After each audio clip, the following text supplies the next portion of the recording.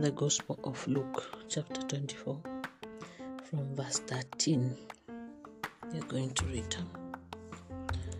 Now, that very day, two of them were going to a village 7 miles from Jerusalem called Emmaus. They were conversing about all the things that had occurred, and it happened that while they were conversing and debating, Jesus himself drew near and walked with them, but their eyes were prevented from recognizing him. He asked them, "What are you discussing?" As you walk along, they stopped, looking downcast. One of them, named Cleopas, said to him in reply, "Are you the only visitor to Jerusalem who does not know of the things that have taken place there in these days?" And he replied to them, "What sort of things?" They said to him, "The things that happened to Jesus, the Nazarene, who was a prophet, mighty in deed and word before God and all the people. How our chief priests and rulers both handed him over to a sentence of death and crucified him, but we were hoping that he would be the one to redeem Israel. And besides all this, it is now the 3rd day since this took place." Praise God. Let us pray. Father, in the mighty name of Jesus, we thank you, we bless you, we honor you, praise you, we worship you. We submit and surrender to you. This moment, we pray that, Lord, you may teach us something new from your word that is going to help us to grow in wisdom and in the knowledge of you, to have our eyes fixed on you, our mind focused on you, to be transformed from inside out. In Jesus' name we pray with thanksgiving. Amen. Now, we are reading a scripture that is going to lead us to what has happened. And that also is the topic for this meditation. What has happened? Now we know this is a message for Easter, that Jesus is risen from the dead. It seemed like the darkest hour, that there was no hope, but the Son of God had a plan in place that on the 3rd day he was going to rise from the dead. And this is a consolation to us to know that it will not end in defeat. It shall not end in defeat. It doesn't matter what struggles in life we go through. It doesn't matter whether it's a physical death, spiritual death, whatever kind of thing. It cannot end in struggle. It shall end in victory. It shall end in victory. So what happened these days is that Jesus was walking on the road to Calvary. He was crucified. He died. He was buried. And that seemed to be the end of what the chief priests had known to be or imagined, But God had a plan. So Jesus has resurrected. So we are looking at the resurrected Lord and praying that he may fill us with the hope that we need to know that this world is not our home, that one day we'll be reunited with him, that no matter what challenges we face, what dark moments come our way, he has the power through this victory. He has the power to come and sort out divinely, come and intervene in our situations and restore that which was, lost. That is why he's a healer of broken hearts. That's why he's close to the broken, because he's been broken. He knows what brokenness is, and he only has the power to overturn any situation and to change any circumstance within a twinkling of an eye.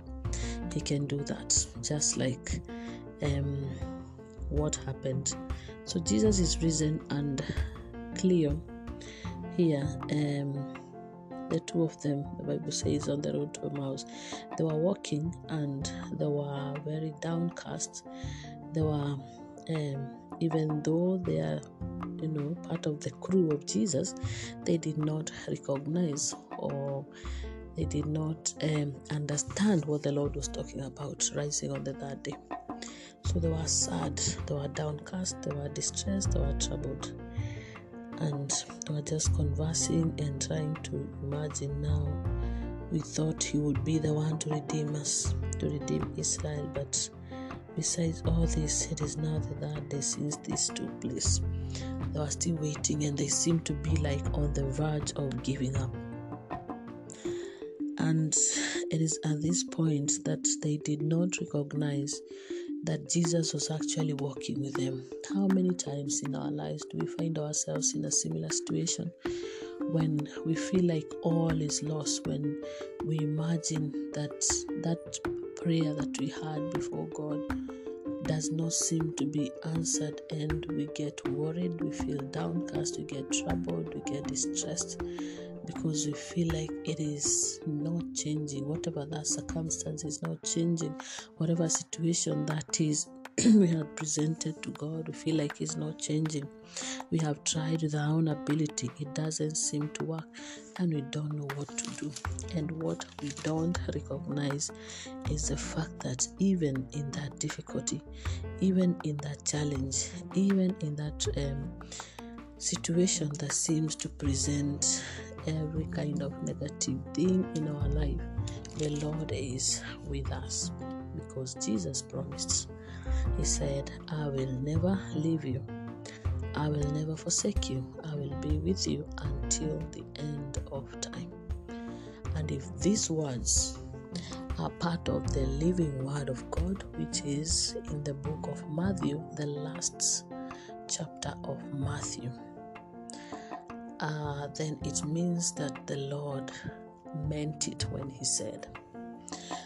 We might not see him as we imagine, we might not see him in person, we may not experience his presence as probably we have heard or we have seen, but we just need to believe and know that through any challenge, through any difficulty, through any circumstance that might seem to us to make us feel bowed down, to make us feel downcast, to make us question or get distressed, he is in that situation. He is close to us. He is helping us. We might not acknowledge, we might not see, we might not know, but the truth is he cannot leave anyone suffering, any of his dear children that he came to die for. This is a conviction that the Lord cannot leave his throne to come and die for sinners, for us in this world, yet forget just one of his children who is going through a tough time. It is a reminder that if Jesus chose to do this noble thing, to walk the road of Calvary for us while we were still sinners, Jesus chose to die for us. So it means even while we go through different circumstances that present impossibilities in our lives, he cannot leave us.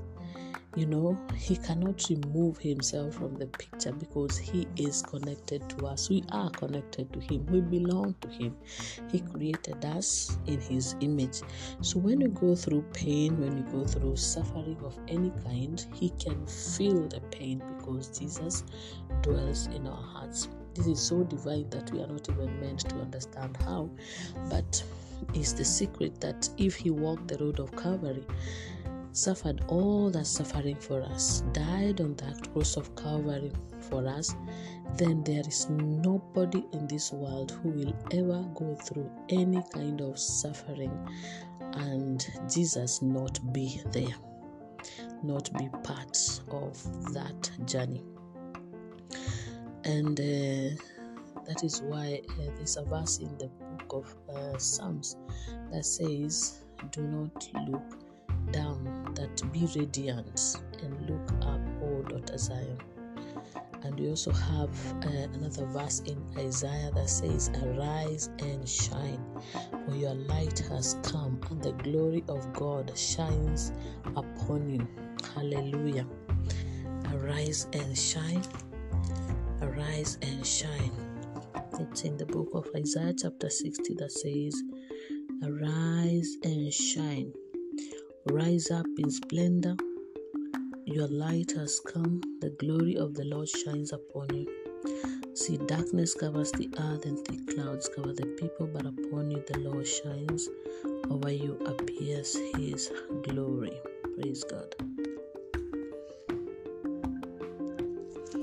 So, in connection to this verse is the fact that as long as Jesus is risen, then gloom, darkness cannot remain. There was no way that the light, he who is the light of the world, could be held permanently,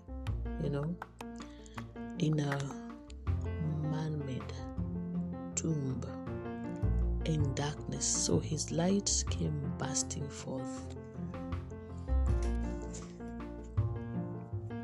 So his light had to come bursting forth because darkness could not hold he who is the light of the world. It was just too much of a radiant light. You see, he created the whole world. He created the universe and everything in it. So nothing could hold him. Not on earth, not in heaven. He is God. And that is a fact that when we meditate on, is supposed to give us joy and restore any downcast feeling inside us, or just like the disciples. If you read the Gospel of Matthew, the disciples were troubled, they were afraid, they had locked themselves in a room. They did not know what to expect. But Jesus appeared in their midst and he spoke peace into their hearts, and in their situation everything changed. They were delighted to see his wounds. They were delighted to see him and to know that they are not alone anymore. However, he gave them a command and he said, don't leave yet. Don't leave Jerusalem. Stay in Jerusalem until you are clothed with power from on high. So as we move on to celebrate the beauty and the joy of the risen Lord, we have to embrace this fact that he had spoken even before his crucifixion and told his disciples that he will be going, but he will not leave us orphans, because he said he will send the Holy Spirit. Now, interesting that you see everything he spoke had to happen. So it happened, and this is the time he knew that the disciples would not manage to do what he had trained them to do without the Holy Spirit, the helper, the teacher, the guide. So these days he said that stay and pray. He told them to keep vigil and pray and wait for the Holy Spirit.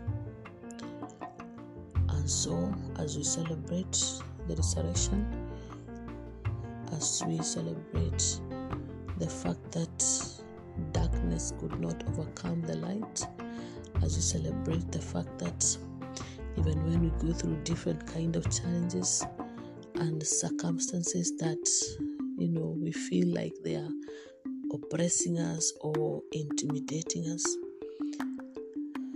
there is a helper that the Lord will send us, and that will be his presence, the Holy Spirit. The Holy Spirit. So we pray that the Holy Spirit will renew his fire in us, because he's in us already. that we may be renewed and revived and restored, and that He may lead us to Jesus, to worshiping the Lord. Because remember, as Jesus resurrects, the events that follow, one of them is the fact that other than appearing to so many people in the world, we know that He will ascend to heaven.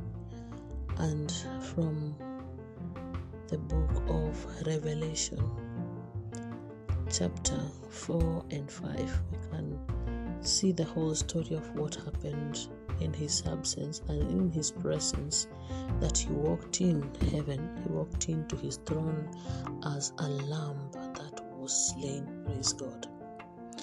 A lamb that was slain, and the Father glorified Him and gave Him a seat of the right hand side, and He was found to be worthy. So if Jesus died for us, He ascended into heaven, and He has been glorified by the Father. So as we meditate on this, the continuation will be about worship, because only He is worthy to receive our worship. Only He is worthy in heaven and on earth to open the seals. Only the Lamb of God is worthy. So if when He got to heaven, He received all the worship, how much more are we meant to do the same here on earth? May the Lord empower us by His Spirit so that we can worship Him, because the Bible reminds us that in the words of David 51 said that You, O Lord, will open my lips, and my tongue shall announce Your praise. That means we cannot praise Him without Him opening our lips. So it will be very, very needed for us to arise, to be radiant, to arise and to shine, and to know that the glory of the Lord shines upon us, because the Lord has triumphed. He has resurrected. Otherwise we'll be bowed down forever. That means we haven't really embraced the joy, the truth about the resurrection of Jesus. Because as long as we are bowed down and downcast, we are still worried that He has died. It feels like the end of everything. It feels like no hope. But you see, Jesus is our hope. So when we know and believe that Jesus is our hope, when we acknowledge the fact that Jesus is our hope, then we look up to Him, we lift our heads high, we fix our gaze on Him, we encourage ourselves in Him, knowing that He did this for us, So we lift up our eyes on Him, knowing that truly He is risen, He is not dead, that our God is alive, that Jesus is alive, that it doesn't matter what we have to go through. What matters is that our God is alive. He is living. If He is living, then He understands our circumstances. He sees our situation. He sees our struggles. He can help us. If we call Him, He will answer. If we seek Him, we shall find Him. If we seek Him with all of our heart, He said, we shall find Him with us. You see, there's so many scriptures that the Lord has spoken to us about whose we are and whose we belong to, and what He has desired us to be.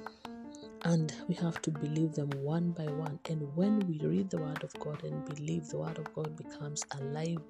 We experience the Lord, we encounter the Lord, we believe that He's alive, then we are going to experience His presence in a mighty way. When we believe that He is alive, that He is already risen, that He has done this whole episode of pain and suffering for us, then it will not be difficult to open our mouth and to worship Him, to lift our hands to Him, to kneel down or wherever it is, to humble ourselves before Him, knowing that He owns us.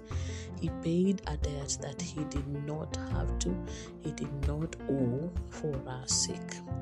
We did not ask Him, He did it without us. In fact, this is only God can do this. So, as the days go by, as the moments pass by, it is the greatest news ever that hope does not look down. When you have hope in our hearts, when you have hope in the risen Lord, we cannot be downcast. We cannot be helpless. We cannot feel hopeless. When we have hope in our hearts, we look up and we glorify God. We look up and we thank God. We look up and we see Jesus sitting on the throne. We look up and believe that whatever situations and circumstances that present themselves to us as darkness or really challenging or difficult, they will have an expiry date. But Jesus is alive. Nobody and nothing could keep Him in that tomb. He had to rise up for us, for you and I. So we thank God as we offer our hearts to Him. We offer this day, praying that He may strengthen us and help us not to be bowed down by the circumstances in our lives, but to be able to lift up, to arise and to shine, to lift up our heads, knowing that He is risen for us, so that His power may be manifested in us and lead us to worship Him. So let us pray. Father, in the mighty name of Jesus, we thank You, we bless You, we honor You, we enthrone You. We surrender our hearts to You, Lord, praying that You may deliver us through the victory that You have given us after Your resurrection, not to be downcast, but to look up to You. And every listener of this podcast who could feel troubled, downcast, afraid, anxious, worried about anything, Lord Jesus, let the power of Your resurrection be manifested in the lives of each individual, and Your presence be manifested in a mighty way, so that it can bring transformation in our hearts and help us to fix our gaze on You, focus our mind to You, and to be radiant with joy in our hearts that You are risen for us, that You died for us, that You suffered for us, so that our joy may be Your joy in us, may be our strength, and so that we can worship You and enthrone You and glorify You. It is in Jesus' name we pray with thanksgiving. Amen. In the name of the Father, the Son, the Holy Spirit.